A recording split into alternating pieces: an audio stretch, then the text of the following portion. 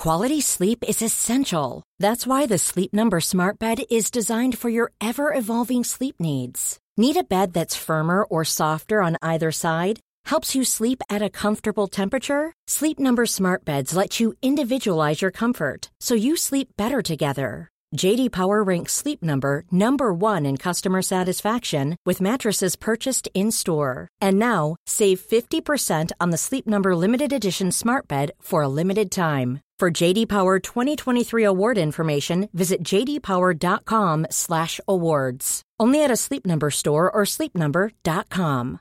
Ready to pop the question? The jewelers at BlueNile.com have got sparkle down to a science with beautiful lab-grown diamonds worthy of your most brilliant moments. Their lab-grown diamonds are independently graded and guaranteed identical to natural diamonds, and they're ready to ship to your door. Go to BlueNile.com and use promo code LISTEN to get $50 off your purchase of $500 or more. That's code LISTEN at BlueNile.com for $50 off. BlueNile.com, code LISTEN. Hi, I'm Daniel, founder of Pretty Litter. Cats and cat owners deserve better than any old-fashioned litter. That's why I teamed up with scientists and veterinarians to create Pretty Litter. Its innovative crystal formula has superior odor control and weighs up to 80% less than clay litter. Pretty Litter even monitors health by changing colors to help detect early signs of potential illness. It's the world's smartest kitty litter. Go to prettylitter.com and use code ACAST for 20% off your first order and a free cat toy. Terms and conditions apply. See site for details.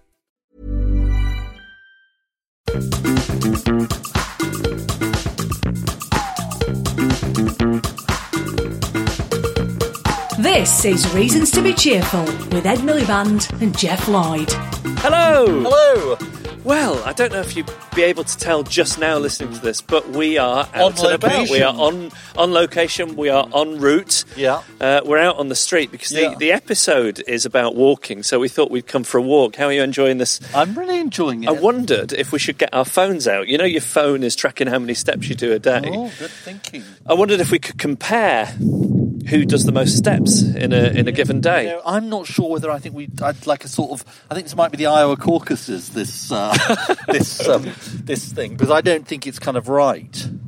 I mean, I'm sorry to sort of be a pain in the neck. So, does it give you your average across the week year? Of the 27th of January. Yeah. It says 6,366 steps per day, which seems more. Do we think mine is higher or lower? Higher.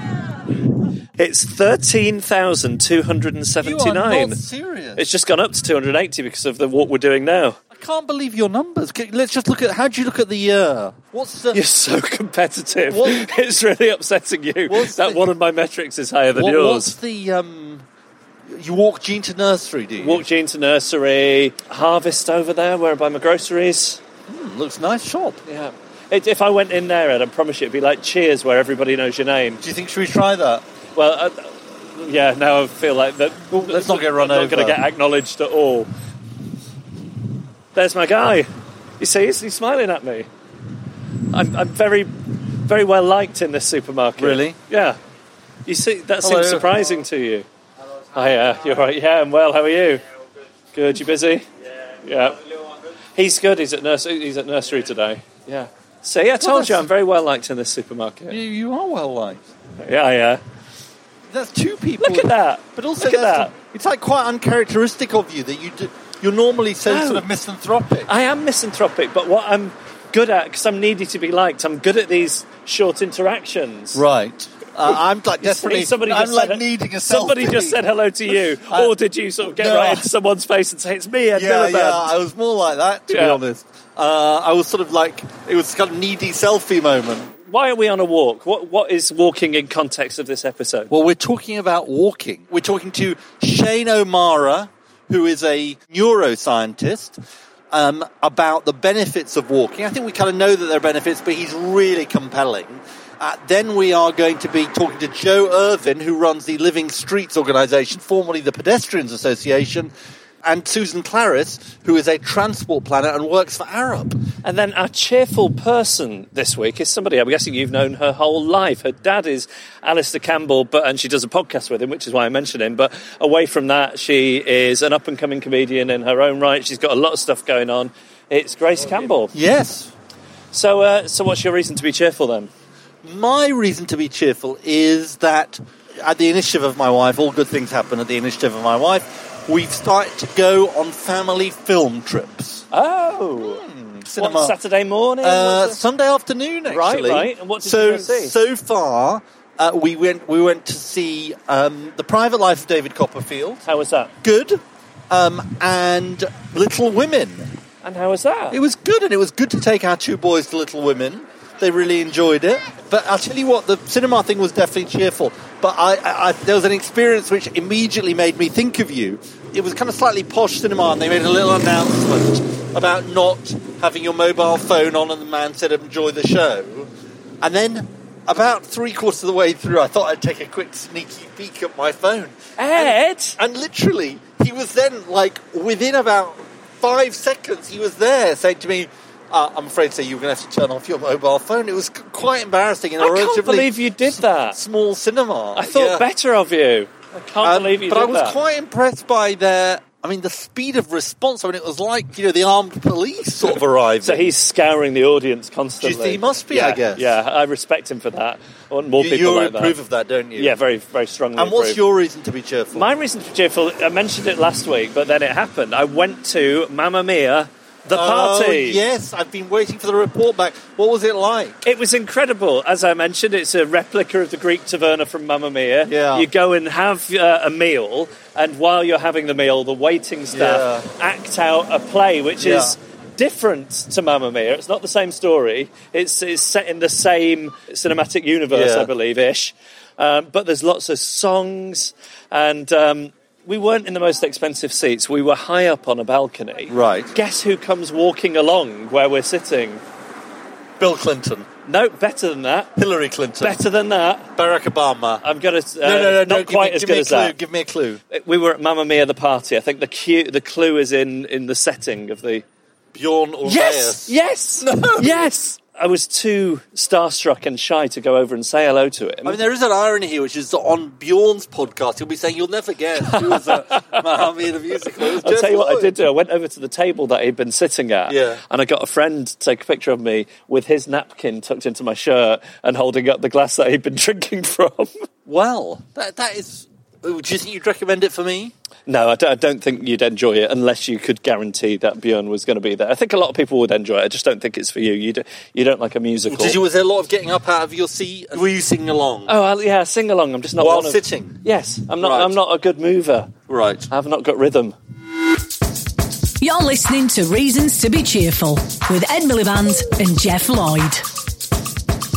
We have on the line in Dublin Shane O'Mara, who is a professor of experimental brain research at Trinity College. He's author of a fantastic book called In Praise of Walking. Shane, hello. Hello. I'm delighted to be speaking with you. He's the walking champion of all walking champions, really, isn't he? He is the walker of all walkers. I mean, we were just saying before we turned the microphones on, big fans of walking in all its form here. Ambling, pottering, strolling, striding, rambling. I mean, give me any of them. You argue that walking is what makes us human. What do you mean by that? I think, humans, and I do make this case, walk in a distinctly different way to all other animals, and we undergo a transition that is quite unlike any other species on the planet. You know, if you think back to when you were a kid, or when you observe other kids, they crawl around on all fours, and then around about a year or so of age, they make this dramatic change where they start to sit up, they start to pull themselves up, and they go from a stable to a very unstable position. But my argument is very straightforward, that without this transition, our brains wouldn't be mobile in the world in the way that they are. Our hands would not be free. So this kind of change is the core of the kind of change that allowed us to walk out of Africa and conquer the planet. Well, that's a pretty big deal then. Yes, I think so. I think it's time for a bit of Kierkegaard. I think it's his first appearance on our podcast, but you quote him in your book: "Every day I walk myself into a state of well-being and walk away from every illness. I have walked myself into my best thoughts, and I know of no thought so burdensome that one cannot walk away from it." Your case is it's good for mental and physical health, yes? Yeah, absolutely. That it's good for body and brain. And, just let's take the body just for a moment. We humans are, again, doing a very strange thing to ourselves. We might spend, I guess, maybe 50 or 60 hours a week sitting around, which is something that we've never done before. And we need to counteract this tendency we have towards a sedentary lifestyle. And the easy and obvious thing to do is to get up on our feet and get moving. And we know that the very act of walking changes things in your breathing, changes your heart, changes the stress and strain that you place on your muscles. It's good for you in myriad ways in terms of how your body functions, but it is also remarkably good for you in terms of how your brain functions as well. Tell us a bit more about that. If you're seated at the moment, I'm standing and walking while I'm talking to you in my office. But if you're seated, you're pacing. You got one of those treadmills, or you're just walking around? No, I'm walking diagonally across from one corner of my office to the other. Wow. Do you do that a lot? I am hoping to get a treadmill desk, but I haven't got one yet. There are all sorts of ones out there. So anyway, that's kind of a by the by. So when you're seated, you're not actually placing much strain on any part of your body apart from the small of your back, which is why you might have a lower back pain. But when you stand, everything changes for you. Your breathing changes. The brain has to do something which it hasn't had to worry about before, which is maintaining stability. So getting upright and staying upright is no mean achievement for a brain. And a whole series of rhythms that previously were quiet in your brain suddenly kick into play. And everything changes for you. Your hearing becomes a little bit sharper. Your vision becomes a little bit sharper. And your brain is readied for action. And I argue in the book that the reason we have a brain is for movement. You don't need a brain if you're not moving around in the world. And because we have a brain that's built for movement, we should take advantage of that. And it does something to your creativity. Yeah. So what we know from observing the great artists and novelists and others of the generations is that they walk and they walk a lot. So Immanuel Kant, one of the greatest philosophers of all time, you could set the clock by him in Königsberg. Stephen King, the novelist, walks an astonishing amount. And we can demonstrate experimentally that people become a little bit more creative after short periods of walking around the world. So a very simple way of doing this is if you're seated at your desk and you pick up a pen or some one of the other objects that might be lying around, and you have to ask yourself, how many uses can I come up with for this object? So this is a kind of an alternative uses task. If you're seated and you do this task, you might come up with 4 or 5 or 6. But if I get you to walk around for 10 minutes before you do tasks like this, the numbers of ideas that you generate approximately doubles. Amazing. Yeah, and there's also something else that's really important about this finding. It has recently been replicated in Taiwan with a group of people in their 70s. What you find is that people in their 70s who walk for a short period prior to generating ideas come up with about twice as many of them as do seated 20-year-olds. Wow. So this is, I think, one of these kind of overlooked little tricks to ensure that you keep some degree of creativity as you get older. Now, Shane, give us some advice. How much should we be walking each week? And how should we be walking more? We should all be walking an awful lot more. So the average child, when it learns to walk, does about 2,300 steps per hour, which is a lot. When you consider that the average adult in a Western society does about 4,500 steps a day. So not very much. The Japanese are the best at walking. They do about 5,500 steps a day, which is really not so much.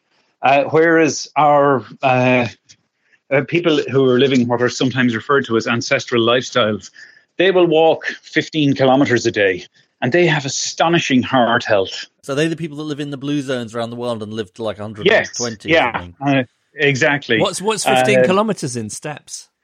So I think, we've all heard this 10,000 steps a day thing. That was a marketing thing for pedometers in the 60s.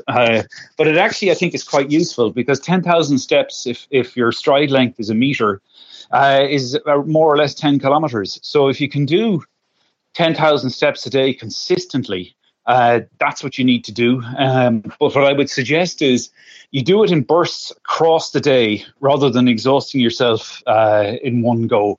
We're built to do kind of distributed activity. So you can easily hack out 10 or 12,000 steps in a day. Some of it should be at speed. It should be difficult to speak when you're doing it. You should break a moderate sweat. So let's say 6 kilometers an hour.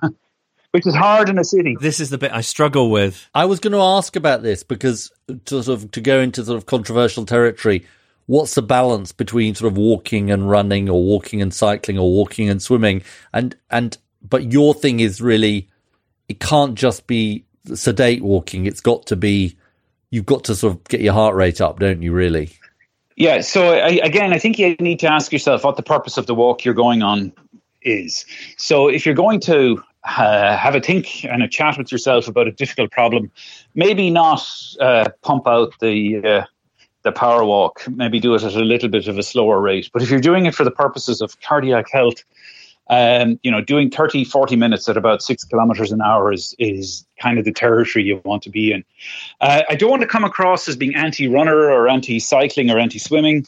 I think these things are all great activities. I suppose the one thing I'd say about running is that per million steps run as opposed to per million steps walked, what you see is runners injured themselves rather a lot, whereas walkers hardly injured themselves at all. The level of injury is kind of flat.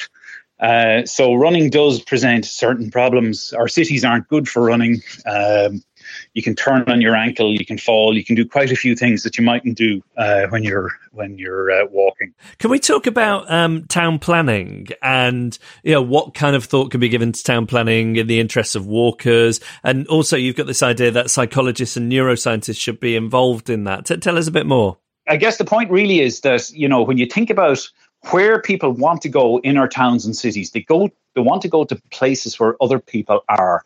So the tourist attractions in London, just to take an example, are places like Covent Garden. There are no cars present in Covent Garden. People aren't going to the A40 West to meet with others, except if they're maybe nerdy motorway enthusiasts. But but the more general point is that we need to make our towns and cities have thoroughfares that are places that people want to be. In other words, we need to stop thinking of thoroughfares as places for cars. We need to think of them as destinations for people. And that means the kinds of things that are interesting to us psychologically need to be built into them. They need to be beautiful. They need to be green. They need to have boundedness. They need to have a quality known as porosity. So there must be lots of angles and intersections and places that people can tangentially meet each other by accident. And I don't sense from our current generation of town planners that they think of people as anything other than the kind of awkward bits of squashy flesh that really should be contained in cars. No offense to any of the town planners who are listening, turn them against who us. are an exception, obviously, to that. Right, we have a thing on the podcast, Shane, called the Jeffocracy, which is where Jeff is the supreme ruler. If he made you, which I think, frankly, he should, the Minister for Walking. Not Minister for Silly Walks. Not Minister for Silly Walks, no. What's the first thing you would do? Ban all city centre car parking. Oh. Car parking? Not cars? No, people won't bring their cars into town if they've nowhere to park them. Ah, interesting. And devote all of those car spaces to widening footpaths, to bringing in small micro environments, to providing stands for bicycles, and to creating space for fixed line transport like trams. Wow, sounds good. Now, I've been standing up for the sort of second half of this interview. Is standing up a good thing?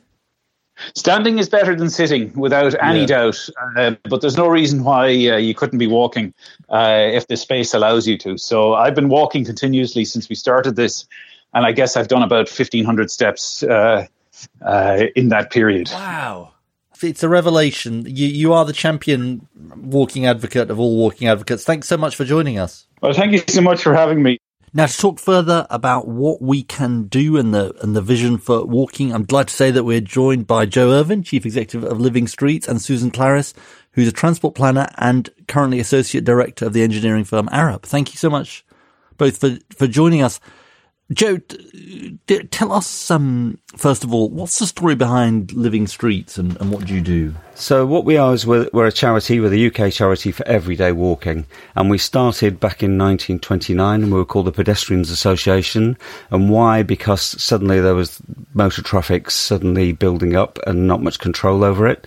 So there were 6,000 people killed that year on the roads with only a million motor cars. So what did they want? They wanted pedestrian crossing. So were the people who brought you the zebra crossing ultimately. Yeah. They wanted a driving test before you drove cars, which didn't come in for quite a long time, amazingly. And they wanted a speed limit on the roads, which didn't exist at the time. So those came in the 1930s. But nowadays what we do is we campaign, we advise on good kind of streetscapes, and we also deliver projects around the country, most notably Wow Walk to School. We've heard from Shane why what he thinks the health benefits of walking are. When you advocate for walking and for Living Streets, what's the sort of case you make? Yeah, well, so I mean, physical activity is really important, but there's also the environment. And this is probably an increasing concern. So probably a year or two ago, it was air quality, but I think climate change has come back as a major issue. And people are realising they can't just solve this whole issue. Transport's the biggest emitter. It's about a third of all CO2 emissions in the UK. And it can't all be solved by just trying to make it all electric. So we can't go from 38 million vehicles, make them all electric, and it'll solve everything. There's got to be a reduction in traffic. So we've got to drive less, we've got to walk more and be more active as part of the solution even to the climate crisis.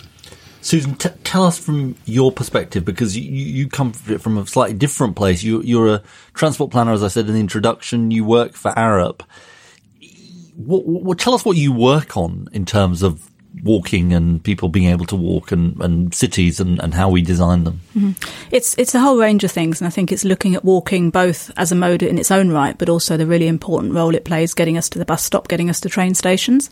So about half the walking done in London is for public transport. So I see walking as the glue that holds the city together. But also it's a really important role in town centres. There are so many struggling high streets at the moment. And for a long time there's been the misconception that the only people who spend money are those with cars, whereas research, including research by Living Streets, has shown that actually it's the people who walk to town centres who spend more money. They stay for longer, they make more trips, they spend more money. So it's in terms of actually some of the failing high streets. So walkability has benefits all round, including for employers like my own as well. So we know that if our staff walk or cycle to work, they tend to be happier, they tend to be more alert, they have fewer days off sick, they're more creative. So the benefits are tangible throughout the whole of a town or city. Give us a sort of fantasy of, people listening to the podcast will live in different places, cities, towns, villages, but give us a sort of fantasy for what should we aspire to around the world? Or One of my favourite examples is a relatively small town in northwest Spain called Pontevedra, and it's often described as being car-free, but it's not. Cars are allowed, but under very controlled circumstances. So it really is strictly if you need a vehicle, and then the vehicle has to go at very low speeds and is subordinate to walking in particular. And the reason I like Pontevedra is, I said, A, it's a small place. It's only 80,000 population, so it isn't a New York or a London that other places can't relate to. But also the mayor there started giving priority to people on foot 20 years ago. He's been re-elected 7 times on that basis, which is fantastic. But also there's 20 years of experience. And the key thing is that the population in that town has gone up, while surrounding towns the population has gone down, and critically childhood population has gone up where elsewhere it's declining. So it's a city that just puts people walking first. How do they police the you can use your car if you need it thing? It's a permit system. So is that for people with disabilities, for example? Yes, yeah. So, cars are allowed, but they're allowed in as guests, if you like. And it creates, I went there last year, it just creates a fantastic environment for walking around because you haven't got constant traffic noise, you haven't got the risk of safety that cars bring. People are just more relaxed. And how big is that town? 80,000 people. So it's not a tiny place. No, it's not tiny, but it's not huge, because when you talk about what happens in, I said, the London or New York, people always say, but we're not London, it's different there. And yes, every place is different. But you're starting to see other smaller places in the UK. You've got cities like York that are interested, Brighton, even Birmingham, sort of now stating intentions to, it's often described as being car-free, but at least it's to reduce the dominance of motor vehicles in the areas. Joe, tell us, what are the other major barriers to walking? Because it's not just about whether cars are banned or allowed or semi-banned, is it? No, it's not, but it's the dominance of traffic is a big thing. So we survey people and traffic so it's the speed of traffic or the amount of traffic or the danger from traffic is often high in people's minds, not least parents of children going to school. So that's a big factor. Sometimes the roads are so big and dominant that they can sever an entire community and people don't feel safe crossing the road. There's the maintenance and the look and feel of a place. Can you make it more attractive? Look at what's been done in Waltham Forest recently. It's a really attractive place now to go and walk around. I used to live there in the 80s and it certainly wasn't quite so nice then. And in your manifesto for the election, which I read, speed limits? Yeah, so fast vehicles are dangerous, so we know speed kills, but also they're very off-putting to people to go to a place and find it, because that's noisy, it seems dangerous, it's hostile. So we're proposing, along with cycling organisations, there should be a standard 20 mile an hour limit in urban areas, in built-up areas. That doesn't mean there'll be every single road, but it becomes the standard, whereas at the moment the standard's 30. And you'll see in lots of London boroughs have gone to 20 mile an hour, the City of London's gone to 20 mile an hour, and there are many towns and cities around the country are trying to do the same. It's round about the speed where people feel a bit safer. Susan, what are the things you can do to make a street more walkable? First of all, I think every street can be improved. There's not a road I walk down where I don't think it could be better. And quite often it's quite simple things like the surface of the paving, the condition of the footway, or there's litter left on it, or there are signboards blocking it, or bikes, particularly bike hires, sometimes the hire bikes blocking it. TfL, Transport for London, has a Healthy Streets Indicators, and that talks about having people from all walks of life, every pun intended, on it. It's about having shade and shelter, somewhere to rest. There are very, very few benches around, but a lot of people do need to rest or want to sit down. It's about having interesting streets, so you have interesting sort of shop frontages, not having lots of blank walls or shutters that are down. It's about having, they use the expression not too noisy, which I think is an interesting one because people don't always want complete silence. It's having that sort of feel that there are other people around. One of the things I feel really strongly about is having things like public toilets. They are very important in making a city more walkable. So it's a whole range of things that range, from greenery and seating, wider footways, not having footways blocked or obscured, ideally having fewer cars parked on them because then it gives a safer feel. It's about having right levels of lighting. So it's lots of things that work together rather than one thing. So we have local groups, about 40 local groups around the country. And just a little example of how you can make a difference. So the London group got in touch with Transport for London, and it was about the crossing time. So when there is a light control crossing, how long do you get to cross? And there's lots of evidence come out that there's a standard speed that the planners use, which is 1.2 metres a second. And many people, particularly older people, don't walk that fast. That's a really good point. And so so they've gone round and they've done surveys and they've adjusted the timing, a lot of little crossings in London. And it's really a small thing. It's so easy to do. It's not expensive, and yet it makes a big difference. And it turns out that 1.2 metres per second, by the way, comes from a single study in the United States in the 1950s, and it's just been used by everybody ever since. And so it's not really, assigned to modern people, and with an ageing population, just giving people more time to cross can really help. And how do we get change? Sometimes it requires quite a leap to go from where we are to where we would like to be? We can sort of aspire to Pontevedra, but it's taken 20 years. And, you know, what's your view, both of you, about how this change starts to happen? I think one of the key ways it can happen is by having trials, so people can actually see what a difference something can make. So it can be quite simple, such as closing a street to traffic at one end just requires a bollard, doesn't require too much work to do it, and then people can see what the result of that is. There have been some large-scale trial schemes, so Bank Junction is probably the most well-known one and the biggest one in London. So Bank Junction was closed to traffic during the working day, and after 18 months' experience, the City of London decided to make that permanent. Right. So that was a really good way for support to build up, because That's otherwise, from the city, from people, because they could actually see what the change was and what the impact would be. And so I think having trials so people can actually see the change is one of the most effective ways of bringing around change. I'd love to draw attention to Jeanette Sadiq Khan, who is the Transportation, I should say, Commissioner for New York under Mayor Bloomberg, who made radical change. And one of the things they did was to pedestrianise Times Square, which people thought, how can they possibly do that? Absolute uproar from certain quarters. And they trialled it. And they trialled it. They did the first day. She said they were watching it, and the road was clear, but there was nobody there. And she got in touch with people. They went to local stores and bought little fold-up plastic seats, put them there, and by the afternoon it was full, and people were sitting there reading, they were eating, they were talking with each other, and they never looked back. And when did that happen, Joe? So that's probably 5 years ago, something like that. And then the mayor who succeeded Mayor Bloomberg was going to reverse that, and there was such an outcry against that he didn't do it. So it's still pedestrianised and really thriving today.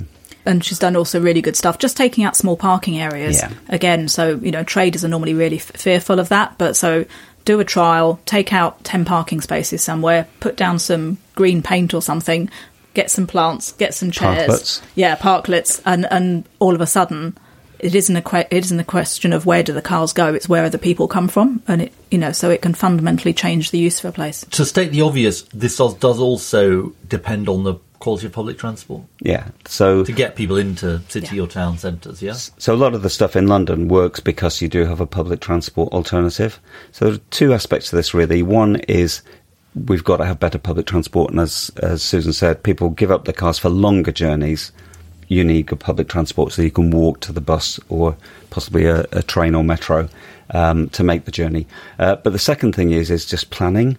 So being able to walk to somewhere that you want to go to. Most people, if you ask them, they want a corner shop, they want a school, with primary school at least within walking distance, probably secondary school, a doctor's, GP surgery. In a lot of places that isn't the case, particularly new developments, because it's being rushed through without thinking through what needs to be support.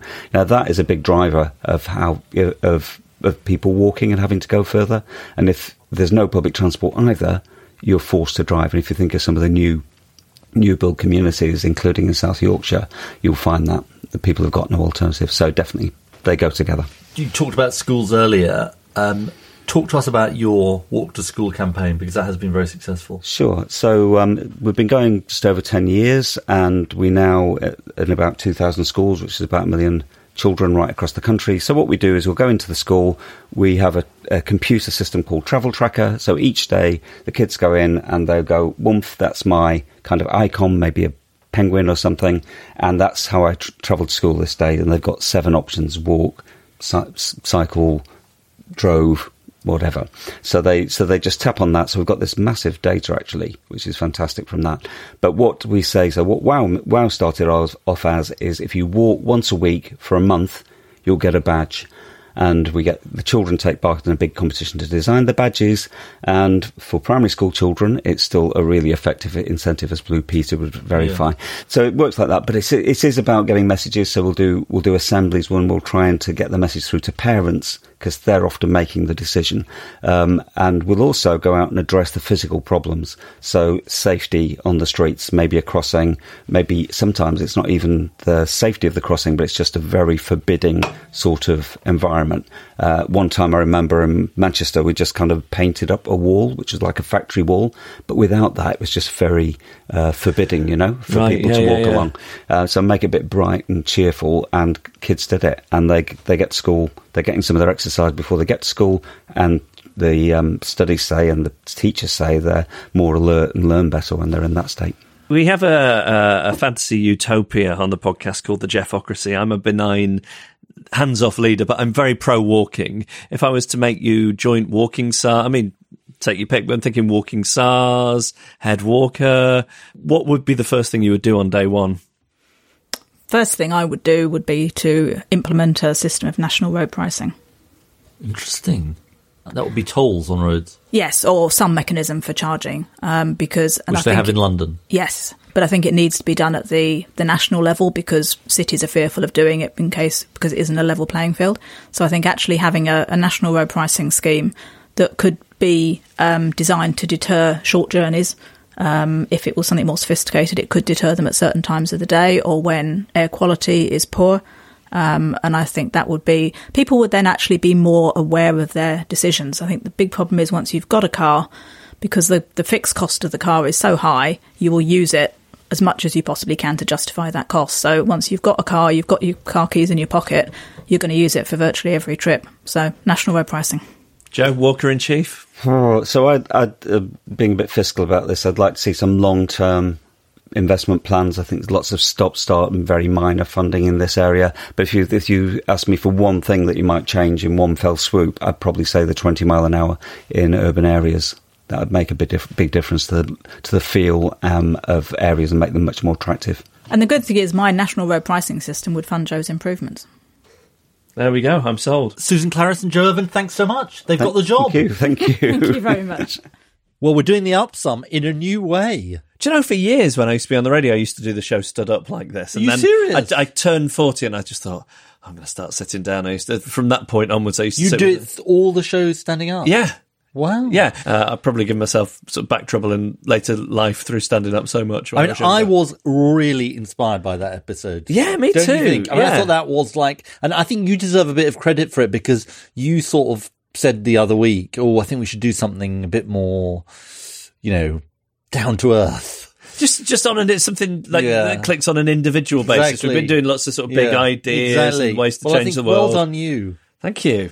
I mean, it's just the business, this, isn't it? Yeah, absolutely. I can't imagine anybody's listening to this and is anti-walking. But I think there's something interesting, which is that stuff that Shane was saying, that you psychologically feel better after walking, is something I always sort of notice, but I don't think, you just think, I feel better after a walk, but you don't, it must be a function of sort of the way the brain works. I mean, it's just, and all the stuff about you get twice as many good ideas and all of that. And what Susan was saying, it was only something she'd noticed, but that if you see kids who've walked to school, they tend to be a bit more alert and engaged, and that I guess would tie in with Shane's theories. Yeah. We all want to walk more, and we want to see our towns and cities made into more walking-friendly environments. Absolutely. This is Reasons to be Cheerful with Ed Miliband and Jeff Lloyd. Ready to pop the question? The jewelers at BlueNile.com have got sparkle down to a science with beautiful lab-grown diamonds worthy of your most brilliant moments. Their lab-grown diamonds are independently graded and guaranteed identical to natural diamonds, and they're ready to ship to your door. Go to BlueNile.com and use promo code LISTEN to get $50 off your purchase of $500 or more. That's code LISTEN at BlueNile.com for $50 off. BlueNile.com, code LISTEN. Hiring for your small business? If you're not looking for professionals on LinkedIn, you're looking in the wrong place. That's like looking for your car keys in a fish tank. LinkedIn helps you hire professionals you can't find anywhere else, even those who aren't actively searching for a new job but might be open to the perfect role. In a given month, over 70% of LinkedIn users don't even visit other leading job sites. So start looking in the right place. With LinkedIn, you can hire professionals like a professional. Post your free job on linkedin.com/people today. Hi, I'm Daniel, founder of Pretty Litter. Did you know cats tend to hide symptoms of sickness and pain? I learned this the hard way after losing my cat, Gingy. So I created Pretty Litter, a health monitoring litter that helps detect early signs of illness by changing colors, saving you money and potentially your cat's life. Pretty Litter is veterinarian developed, and it's the easiest way to keep tabs on your fur baby's health right at home. Go to prettylitter.com and use code ACAST for 20% off your first order and a free cat toy. Terms and conditions apply. See site for details. If you've got views on walking, particularly if you're in favour of it, or you can work out how we can get to this new world, please do email us. You can find more on our podcast, cheerfulpodcast.com. Be good to get a counterpoint as well, wouldn't it? The anti-walking. Anti-walkers, yeah. Yeah, if the anti-walkers are listening, let us know. This is from Christina Turnshoff. I hope I've pronounced your name right. Dear Cheerful Team, greetings from Silicon Valley. Wow. We're going to Silicon Valley, Jeff. I mean, we have done quite a lot of episodes criticising Silicon Valley. We might not be welcome there. Well, we'd be happy to have a trip, though. I'm a European transplant and PhD student in political science in faraway California. I mean, that just, at this time of year, that sounds pretty good, doesn't it? It does. Walking in California would be fun. Yeah. I always enjoy listening to a bit of cheerfulness from across the pond. Imagine my excitement when you did an episode on progressive trade deals, which is in fact my PhD topic. I loved how you made some very technical problems approachable to the general public. Well done, Jeff. There is, however, one small thing I would like to point out in the interest of nuance and accuracy. Not so well done, Jeff. Your guest from the Roosevelt Institute claimed that Bill Clinton's implementation of NAFTA in 1993 was unconditional on good labour and environmental practices. In fact, much of Clinton's presidential campaign at the time was about only passing NAFTA if he could renegotiate side deals on both labour and the environment. He did just that shortly after he got into office. Now, these side deals are often seen as too weak and leave a lot to be desired, but I still feel like claiming there was no effort at all to make NAFTA conditional on good labour or environmental practices is somewhat unfair and should not go unchallenged. Other than that, thank you for a great episode. Keep up the great work. And where do we go from the sunny skies of California? Well, I was going to say, we go to Silicon Valley, don't we? No, now in the next email. I mean, it'd be nice to go to Silicon Valley. Yeah, it's like straight away. Yeah, but in the immediate future, we go from Silicon Valley to Norwich. Yes, of course. Quiz of the week. Norwich. Jacob Hamilton Who says... Who needs Silicon Valley when you've got Norwich? Yeah, I heard you talking last episode about interesting places to be listening from. Norwich! And although I'm currently in grey, cloudy Norwich... No, it gets better. Oh, God, yeah. Even better than just Norwich. Yeah. He says, I'm listening from my lab. In Norwich? He's in a white coat in Norwich. Wow. Like Beaker. Wow. Dr. Bunsen Honeydew. Yeah. Where I'm working on my PhD... Yeah. Discovering 2 PhDs. Yeah, new antibiotics. He's discovering antibiotics in Norwich. Norwich. Norwich. Resistance to these drugs is increasing. It's expected to cause 10 million deaths a year by 2050. And, be respectful of the 10 million. Sorry. Yeah. Antibiotic resistance gets barely any attention compared to the climate emergency, which is equally important. It's particularly important in Norwich. Yeah, of all places. Yeah. While listening to the podcast, I'm looking at leafcutter ant colonies. Wow. And seeing how they use I didn't know they had their own antibiotics. Yeah. Obviously. That's where it comes from, you idiot. Yeah, we got it from the ants. Antibiotics. To help us find new drugs for humans, as well as studying new ways of using existing drugs to help combat resistance. Maybe you could do an episode of antibiotic resistance in the future. Live from Norwich, the quiz of the week. Definitely. Yeah. Email us, reasons@cheerfulpodcast.com. Follow us on Twitter @cheerfulpodcasts or search for our Facebook page, Reasons to be Cheerful Podcast. And in this week's Cheerful People slot, we're joined by somebody. I mean, is this somebody you've seen grow up, Ed? What's the story here? What's your first memory? This is Grace Campbell, who is the co-host of Football, Feminism and Everything in Between, which is a podcast she co-hosts with her dad, Alistair Campbell. You do loads of stuff besides that. My first memory of Grace is as a bump, actually. As a bump? Really? Yeah, your wow. Mum. Yeah. Well, obviously your mum. Well, we were born 1994. Yep, definitely. Yeah. Definitely. The year Dee Ream Things Can Only Get Better was released. Well, I do like to think that I inspired New Labour because my dad started working for Tony when I was like a week old. Exactly. And you now are multi-hatted. You are a podcaster, which you host with your dad, football, feminism, everything in between. You're a comedian. Yeah. You're currently on tour. Yeah. You're writing a book. Yeah. Where do we even start? Let's start with the podcast. Yeah. So football, feminism, and everything in between. I mean, it sounds descriptive. What can you tell us about it? I mean, it's me and my dad. It started from when I called him. He was hosting an LBC show about feminism. Yes. And I called him. You called him out, really? I called him out, but I didn't really he didn't know it was going to happen. I didn't really know what I was going to say. And I basically called him out for all the reasons why I don't think he's a very good feminist. I mean, he really isn't. No, he's gotten better. Yeah, well, Definitely in what ways? A low bar. In what ways wasn't he a good feminist then? Well, he. So the three things that I said were: you call women birds, still. Right? Okay. You don't do anything around the house, and he uses the excuse of I can't, so I can't work the coffee machine, or I can't turn on the dishwasher because he just doesn't want to, and he's grossed out by women talking about their periods. But so he's a work in progress. But at least he's. I mean, I felt I was on your podcast, and I felt like he's in his own sort of rather denialist way, he is sort of acknowledging that he kind of must, even the doing of the podcast must be sort of an admission that he kind of knows. It's the fact that he doesn't mind being sort of called out and shamed for things that he hasn't quite learned yet. And I do respect that because he doesn't get particularly defensive. He's just like, okay, I actually didn't really know what that meant, or I didn't really know how that would make someone feel, so I'm happy to change that. He just hadn't really been exposed to kind of that kind of conversation around gender and feminism. And tell us about your book on the future of men. It's currently being written. It's work in progress, like your dad. I've done 4 interviews to sort of structure it. So I've done my dad, my boyfriend, my gay best friend, and a fictional interview of my future son. So it's like sort of going through the different like archetypes of men in my life.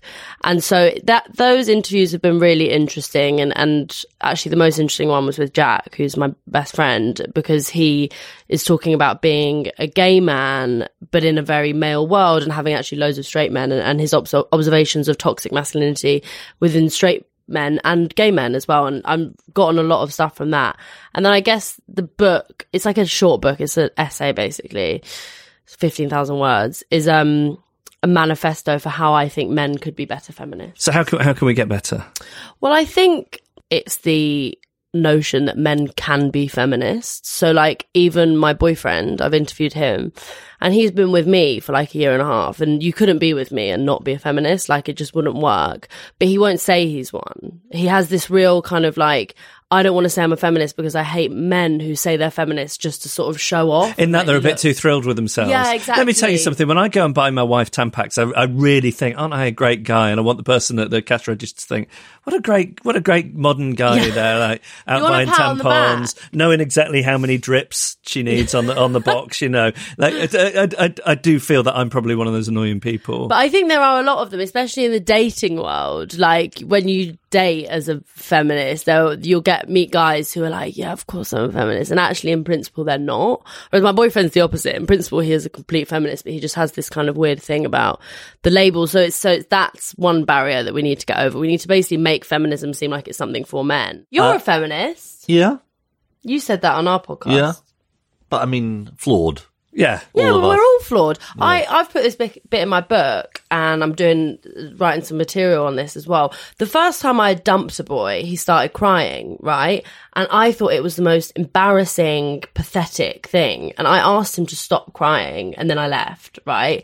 Which is internalized patriarchy, basically. I internalized the idea that men can't show their vulnerabilities, men can't be weak, and that was when I was 18. So I have evolved since then, but that's, something that I picked up on when I was younger. So having this really strong male father who sort of was really tough, but then my dad's really interesting because he does have his vulnerabilities in his like mental health, and he is very open with that, but I always saw him as this tough man, and I always saw anyone who was sort of more vulnerable as wimpish, which has really changed now, but that is something that was ingrained in me. So none of us are perfect. Now, you takes us neatly on to your comedy show, which is called Why I'm Never Going Into Politics. Yeah, very attention-seeking title. Well, it's compelling. Tell us about it. The show is called Why I'm Never Going Into Politics. the subtitle of the show will be, comes here, Alice Campbell's daughter, talk about why she's never going into politics. It was my first Fringe. I wanted to sell out. So that was firstly like a marketing thing that I did because I knew that people would come. I think I've given you a little blurb, haven't I? You were like the quote on my poster at the Fringe. It was like, Grace is much funnier than her dad. But the show is ultimately about like my childhood in politics, where it's brought me today. I do lots of like feminist campaigning outside of You're politics. definitely involved in politics. Yeah, exactly. You've gone into politics, Grace, sorry. But why I would never want to be like a politician. Westminster And what's the top 3 reasons? Well, firstly, I just think I couldn't do it. Like I'd be a terrible one because I'd be really bad at saying things that I don't think. I'd be really bad at like not swearing on TV and radio.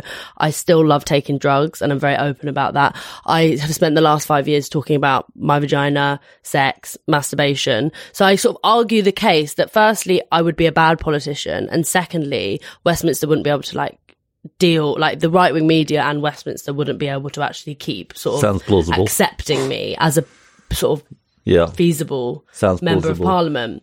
Is part of your thing also about what you saw politics doing to your home life? Yeah, it is. And like, it just sort of was very hard in our family home. Like my parents are very split on the Iraq War. Yeah. That caused a lot of stuff. But also, he was never there. Well, I was about to say your dad was very absent, presumably. He was very absent, and even when he was present, I mean, this is like speak from personal experience here. You can be absent, totally. And actually, I mean, this is sort of a bit too sort of sad to talk about in the show, but I'm talking about this in the book. Like when he was still working in Downing Street, but he would have these really low moments of depression and sort of anxiety, and he'd be at home and he wouldn't be able to speak to any of us and he wouldn't be able to get out of bed, but then he'd go out, or Tony would call and he'd answer and like perk up and be fine for like 5 minutes, or he'd go out and do an interview and be fine. And it was kind of like he had a different face and a different character for politics, and it was almost like, obviously that's because you show your most vulnerable side to the people that you love the most and that you feel the closest with. But when I was a kid, I did take it quite personally. For understandable reasons. Yeah, I don't meet anyone my age who wants to have a career in politics. Maybe that's the circles that I How old are you? 25. I still don't know if I've met anybody who wants to have a career in politics and is substantially older. No. But I don't have a single friend who's a member of a political party. Right. Like, they're political, but they don't see Westminster as the sort of hub of that kind of change making. What's the next thing for you then? Are you doing Edinburgh again this year? You're writing a new show? So I just started a comedy night called The Disgraceful Club, which is at this nightclub called The Box in Soho. And we are taking that up to Edinburgh, but I'm not writing a new show. Because Which night of the week is that?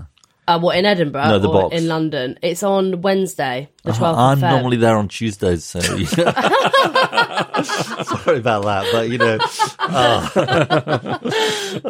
Have you been? No. Have you been, Jeff? No, never. Have you never. not? I've seen pictures of Kate Moss falling out there in the What is it, sort of famous? early 2000s. Yeah. Yeah. Where they have all these crazy, like, sex shows. Yes, of basically. course. Well, that's why I'm normally there on the Yeah, that's why I was like, It's a Tuesday very night is the specific kinkiest thing on night. a Tuesday night. Exactly. Yeah. Now you found out my secret. Will you give us, before you go, Grace, will you give us a reason to be cheerful? a reason to be cheerful. Your reason to be cheerful. Yeah, but I mean, can't look, I say think- myself. Well, I can say it though. But I mean, while you think of it, I mean, look, I think it's interesting, isn't it? You grew up in this New Labour household. You got quite alienated by like politics, big P politics, but you're engaged in politics, but in just a totally different, in a totally different way. And, you know, possibly a more effective way. The work on feminism, you know, the podcast, all of that stuff. I think that's really, but I think in a way, doesn't it show that you kind of, whatever the flaws, you did grow up in a household where you were like, you kind of were brought up to care about the world. Well, I think you can make a change. It's sort of a privilege to think you can change the world. Do you know what I mean? My reason to be cheerful is probably comedy. It's the thing that gets me through the day. You got the bug. Exactly, but not even like, I love doing it, I love writing it. It's like, at the moment, I'm doing so many other things work-wise, and the whole time, I'm just like, all I want to be doing right now is writing comedy and gigging. And watching comedy as well. All I watch is comedy. Who's any good? Ali Wong's one of my favourite stand-ups. Yeah, she's coming to UK. She is. The tickets are like £250. Huh? Sarah Barron, yeah. I hear, yes. I have mixed feelings. I've met her. Right. Yeah. I met her at a festival in Shoreditch. It was this like comedy festival in the summer. Was she nice to you? Yeah, she was really nice. We spoke in the green room for a bit. She's very needy to be liked by people. Yeah. Really? Sarah? I thought it was you. No, I'm even more needy, but she's just better at it. I see. Yeah, better at hiding it and better at being liked. Sarah Barron, definitely. I really like her. Catherine Ryan. And I love Dave Chappelle. Are you going to go see him? Again, tickets are like £350. I haven't got that. I'm trying to get my agent to sort me one. Grace, it's been brilliant. Thank you for having me. Thank you so much. Not at all. Reasons to be Cheerful with Ed Miliband and Jeff Lloyd. Oh, we're in the outro. Yeah, and we're back out. We enjoyed the episode so much that we've decided to come back out and walk. Yep. Yes. We're still over. Oh, I had a bone to pick with you. Yeah. Where were you last night? He said, sounded like a suspicious spouse. I was at an event. What event were you at? I was at John Burkow's book launch, as you well know. That sounds amazing. That sounds exactly the sort. I mean, I'd love to say hello to John Burkow. I mean, what a character. I mean, surely that's the sort of thing that somebody in your position would have been able to get a +1 on his invitation. You were my +1. I mean, do you feel slighted? I do. I feel like it's like George Ezra and David Attenborough all over again. This is the third slight. I don't know if I should introduce it. I was actually at another event with David Attenborough. I forgot to tell you about that. Anyway, was it a good night? I mean, you at least thought about inviting me to Mamma Mia the musical. Well, I knew you wouldn't enjoy it based on your previous comments about musicals. That's true. And actually, the reason I didn't invite you to John Burkow's book launch is I knew it was your 9th anniversary of you and Sarah meeting. And that, it was a kind of, time for you to celebrate that. Right. I just thought there wasn't, I mean, you wouldn't have been able to come, would you? Nicely dodged. Should we do our thank yous? Yes. I'd like to thank Shane O'Mara, Joe Irvin and Susan Claris.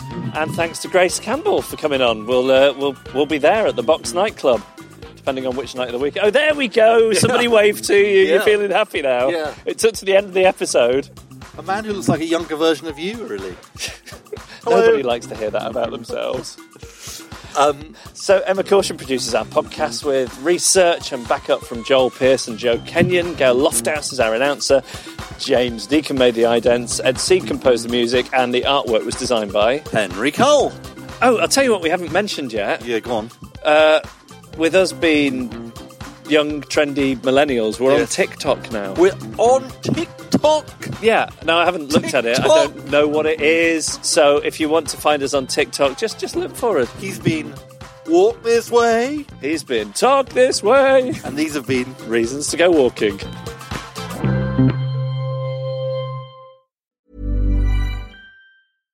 Hi, I'm Daniel, founder of Pretty Litter. Cats and cat owners deserve better than any old-fashioned litter. That's why I teamed up with scientists and veterinarians to create Pretty Litter. Its innovative crystal formula has superior odor control and weighs up to 80% less than clay litter. Pretty Litter even monitors health by changing colors to help detect early signs of potential illness. It's the world's smartest kitty litter. Go to prettylitter.com and use code ACAST for 20% off your first order and a free cat toy. Terms and conditions apply. See site for details.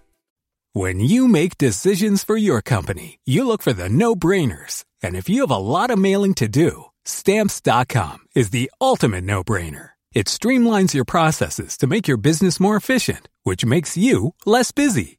Mail checks, invoices, legal documents, and everything you need to keep your business running with Stamps.com. Seamlessly connect with every major marketplace and shopping cart. Schedule package pickups and see your cheapest and fastest shipping options from different carriers. With rates up to 89% off USPS and UPS rates. And with the Stamps.com mobile app, you can take care of mailing and shipping wherever you are. Make the same no-brainer decision as over 1 million other businesses with Stamps.com. Sign up with code PROGRAM for a 4-week trial, plus free postage and a free digital scale. No long-term commitments or contracts. That's Stamps.com. Code PROGRAM.